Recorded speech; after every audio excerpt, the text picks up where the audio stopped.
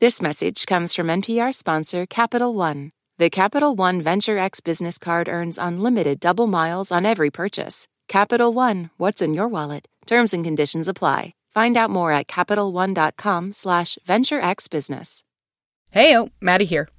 Today, you'll hear a conversation with an author and a scientist who basically changed the way I think about light. Well, artificial light. It's one of the most important inventions you never think about. It's the last episode of this very special week where we've been celebrating the work of Black scientists, who, I will remind us all, are woefully underrepresented in their fields and in the media due to systemic exclusion and discrimination. As we close out the week, we want to say thank you to all the scientists who have helped us share their work with you. We appreciate you. Okay, here's the show. You're listening to Shortwave from NPR. Hey, everybody. Maddie Sofia here. Today, we are chatting with Anissa Ramirez, a materials scientist, or, as she describes it, I'm an atom whisperer, and that's what I do. I learn how atoms interact, and then I try and get them to do new things. To say form steel, glass, or copper. Materials that we've used throughout history to create the inventions all around us. But Anissa takes it a step further.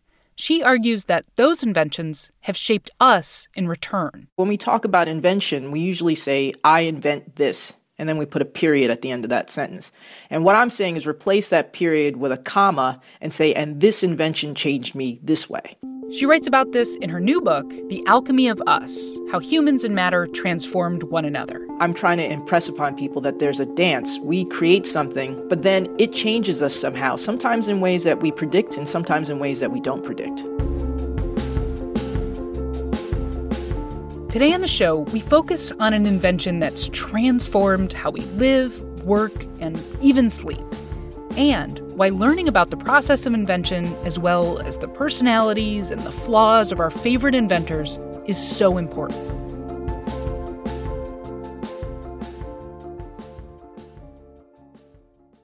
This message comes from Apple Card. You earn up to 3% daily cash on every purchase. That's 3% on products at Apple, 2% on all other Apple Card with Apple Pay purchases, and 1% on anything you buy with your titanium Apple Card or virtual card number. Visit apple.co/card calculator to see how much you can earn. Apple Card issued by Goldman Sachs Bank USA, Salt Lake City branch. Subject to credit approval. Terms apply.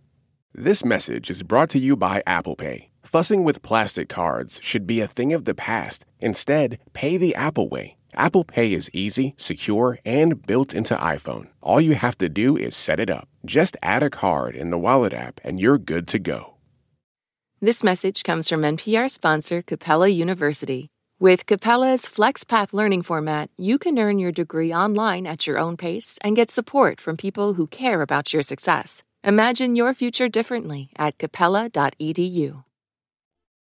So we're talking with Anissa Ramirez, a materials scientist, about her new book on inventions, the technologies that we've created that, in turn, have shaped us. One chapter that captures this dance and really threw me for a loop was the one on artificial light. I mean, it's all around us, and yet I don't give it a second thought, or barely even a first thought, if I'm honest. Yeah, I had no idea. The light bulb is such a simple invention. And I used to be a professor for many years, and if I were to give a lecture on it, I would just say, this is on and this is off. End of lecture. Go home. Well, don't go home. Because in her book, Anissa serves us up some late 1800s drama. Our characters are Thomas Edison, who you probably know, and William Wallace, who you probably don't.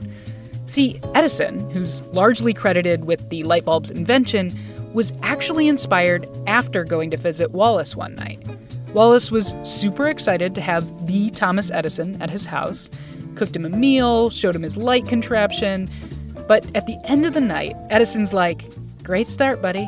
Now watch me make this without you." He's leaving the man's house, and he's saying, "Yeah, I'm going to beat you, Wallace. You're going in the wrong direction." And he does.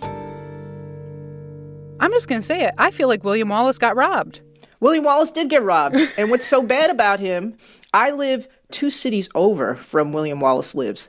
I've been here about 10 years. I never heard of Wallace. Right. And I go over to that city, nobody's heard of Wallace. He's been completely erased. Even more complicated than the history of the light bulb is how artificial light has affected our lives. Our body has 2 modes. It has a daytime mode and a nighttime mode.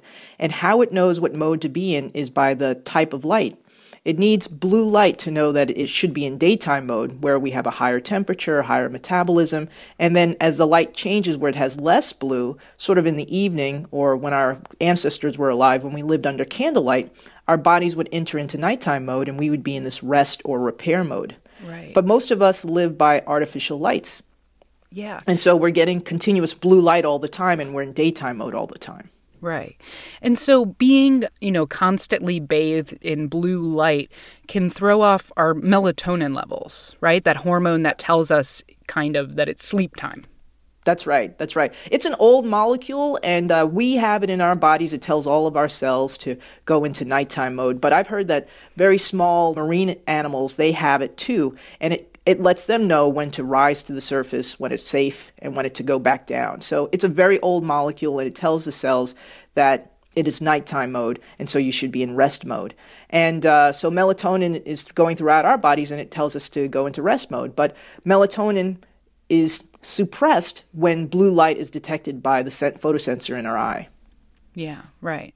So some of the advice in the book is to reduce the amount of blue light you're exposed to later at night. So you kind of want redder light, less blue light. So powering down your cell phone, computers, and maybe having kind of a nighttime only light in your room that's more red light. Is that right?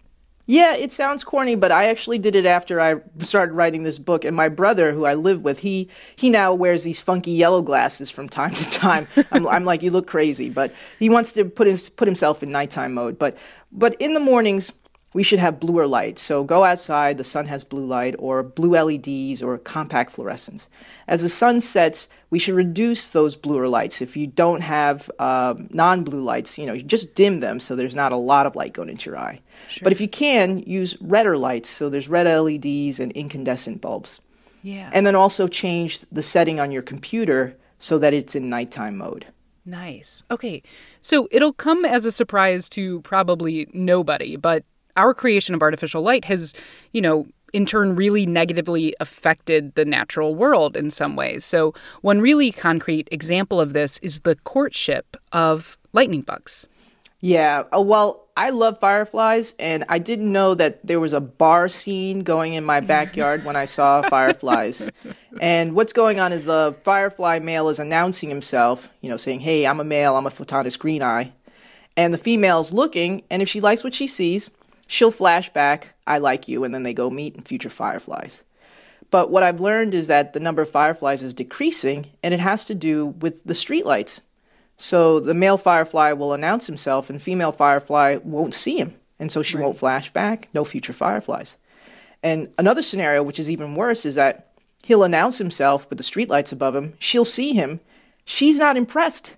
Because female fireflies like male fireflies with bright lanterns, and his lantern is looking pretty dim in front of that streetlight. So it's right, like he has game, but artificial light is coming in there and messing with him. It's blowing it. Yeah, it's messing with him. He's like, no, it's bright. It really is bright. And she's like, I'm sorry. And she swipes left, and that's it. No future fireflies. Come on, humans. Like, help a guy out. Yeah, you're messing me up. I mean, gosh, what does it take? Oh, this is fun. Okay. So something that really struck me was how many historical figures we meet in your book who, tinkered and tinkered away for months and years on those inventions. Like, you spent pages describing Henry Bessemer's early experiments with making steel. Like, why was it important for you to kind of include that entire process? Well, we kind of live in a microwave generation, and we think that, in 3 minutes, things are going to happen right away. And science is fun, but science does take some work. And what I'm trying to impress upon people is that even though it was long and arduous for them, what motivated them is that they were passionate about it. And when you're passionate about something, the time doesn't seem to be so onerous.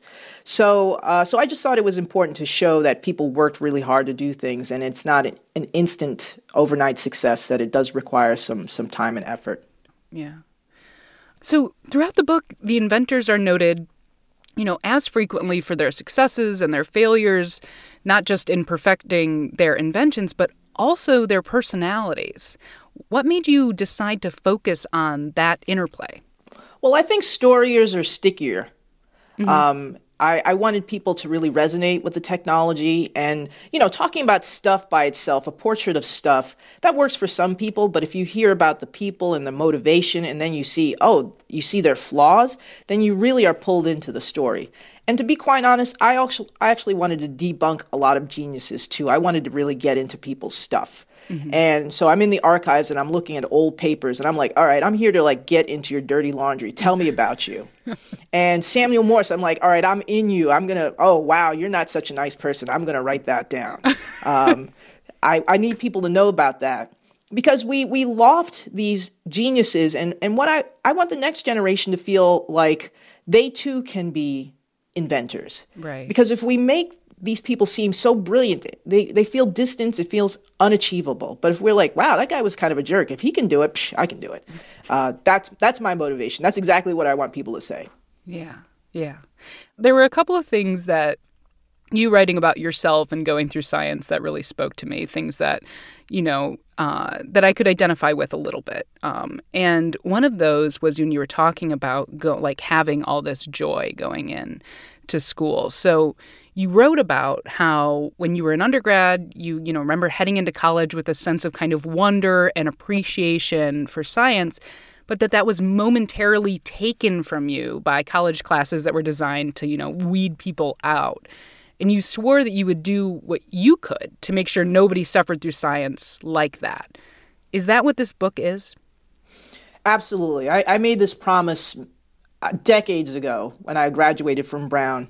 I said, science is not, it doesn't have to be this way. I fell in love with science as a child, and it wasn't until I got to these introductory classes at undergraduate that all the joy was squeezed out. And they were actually designed to reduce the number of students they had. In fact, when I went to school, the first semester, they're like, look to the left, look to the right. One of you won't be there next semester. Yeah. And I said, what kind of operation is this? We need people who know science. Why are you taking this posture with students? And I survived. Even though I was top in my school in New Jersey, it wasn't top when I got to this Ivy League institution. And for me to survive, I had a lot of tutors, a lot of mentoring, and I spent a lot of time in the library, so much so that people knew where to find me. They're like, 5th floor of the Sci-Li, over to the right. That's exactly where she is. And when I graduated, I said, no one should have to experience science this way. It doesn't have to be this way. And so I made that promise decades ago, and now I finally get to fulfill it by writing about science for the general public so that they can feel included in this thing. Because the book is called The Alchemy of Us. It's not the alchemy of a few smart white guys. It's the alchemy of all of us. And that's what I was trying to impress when I embarked on this project. Anissa Ramirez is an atom whisperer and the author of the book, The Alchemy of Us, How Humans and Matter Transformed One Another, which is out now. Today's episode was produced by Rebecca Ramirez, who also thinks William Wallace got robbed. It was edited by Viet Le, who is abstaining from the debate, and was fact-checked by Burley McCoy, who is skeptically on Team Wallace. I'm your host and newly minted Thomas Edison hater, Maddie Safaya. You've been listening to Shortwave from NPR.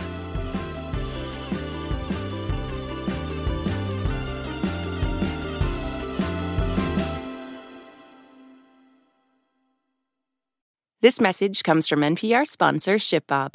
E-commerce logistics making you question why you started your business? Time to outsource fulfillment to the experts over at ShipBob. Get a free quote at shipbob.com. ShipBob. On NPR's Throughline. Bread, freedom, and national dignity. It was time for the regime to fix itself. That's why I was going out. Remembering the Arab Spring. Find NPR's Throughline wherever you get your podcasts.